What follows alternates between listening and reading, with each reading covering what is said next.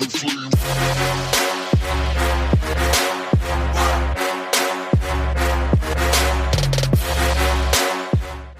there, my name is Matt Brown, and this is $1 Million Principles, where I'm going to share with you principles that I've used in my 20-year entrepreneurial journey to build businesses that do over $1 million in revenue. And I think these principles can be easily applied in your business and entrepreneurial journey as well. So this is principle number 7, struggle porn. So there's a quote I really love, which goes like this. Success is like pregnancy. Everybody congratulates you, but nobody knows how many times you got fucked. And as an entrepreneur, it's inevitable that you're going to get fucked at some point or another on your journey. You're either going to fuck yourself, someone's going to fuck you, but someone's going to get fucked. And so it's a massive struggle being an entrepreneur. And, you know, when you start out, it's a struggle. When you build a business to like 50 people, it's a struggle. When you get to 150 people, it's a struggle.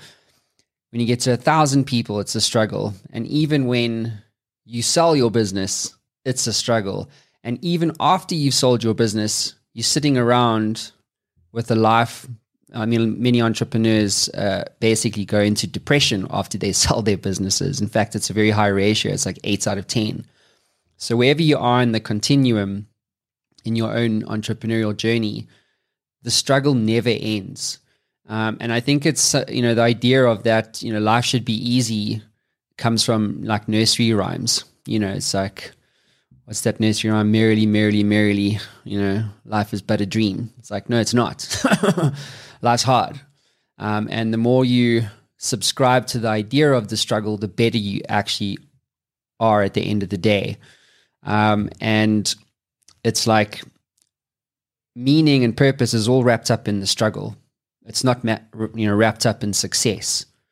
It's wrapped up in all the times you got fucked. It's in all the times you fucked yourself by making the wrong decision, in terms of scaling your business, the timing of it, hiring the wrong people, choosing the wrong market, building the wrong product. Like I put millions into the development of products that never saw the light of day. You know what I mean? And that is a struggle that I have to live with, because I'm like, well, what could I have done with those millions if I just put it into the stuff that was working and I wasn't, romanced by the lady in the red dress and decided to go and build product. And so there's no such thing as easy money. All I've ever learned about entrepreneurs, doing over 350 episodes now on my podcast, is that none of them see themselves as successful. If you see yourself as a successful entrepreneur, someone's going to come and eat your lunch. Like you're going to do something stupid. You're going to do something reckless. You're going to make the wrong call. You're going to make the wrong investments. Many times entrepreneurs who sell their businesses wind up with money and then they lose it anyway, So the more you can accept the reality that the struggle will never end, the better off you will be. Because with acceptance comes a lot of power. It's like, this is just how it is, and many entrepreneurs don't get out of that survival stage. So when they wind up with some kind of business that's doing $1 million a year, they think that the struggle's going to end, but it doesn't. Like no one will ever sell like the founder. Like I've had probably 20 salespeople through my business, and none of them will ever sell like me. And none of them will ever sell like you as the founder. And so it's very easy to go, I want the easy life. I'm going to train up these 5 guys and get them to sell like Matt Brown. And that never works. No one will ever sell like you. So I've checked out. Like I went, I'm not going to sell anymore. Someone else must do it. I've paid my dues. I've made, 5,000 cold calls. I've made my millions. Now somebody else must do that. That's me checking out. That's me choosing the easy way, not the hard way. The hard way is like, I'm still going to be the number one salesperson, even though I'm the founder.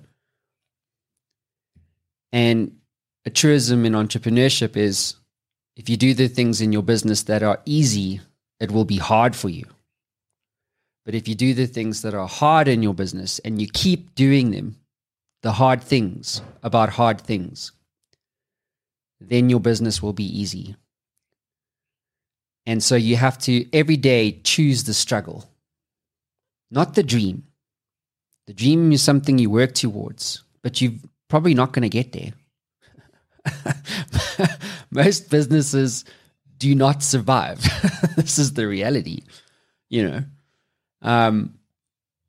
So choose the struggle, because that's all you will have.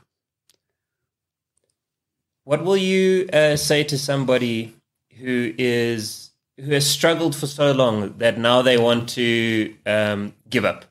They're on the brink of giving up. What would you tell that entrepreneur founder? It's a great question. Quitting is something that every entrepreneur experiences at some point or another. And there's a framework that I use to, figure out whether or not you should quit your business. And my framework goes like this. It's like, well, are you still in love with the vision for your business?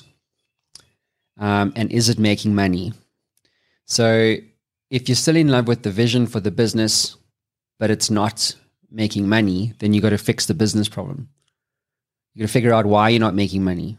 Is it a wrong customer, wrong product, wrong price point, all those sorts of things.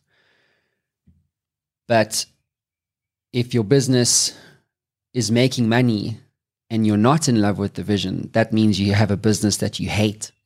And that means you should probably exit. So the point is that you have to love the vision for where you're going.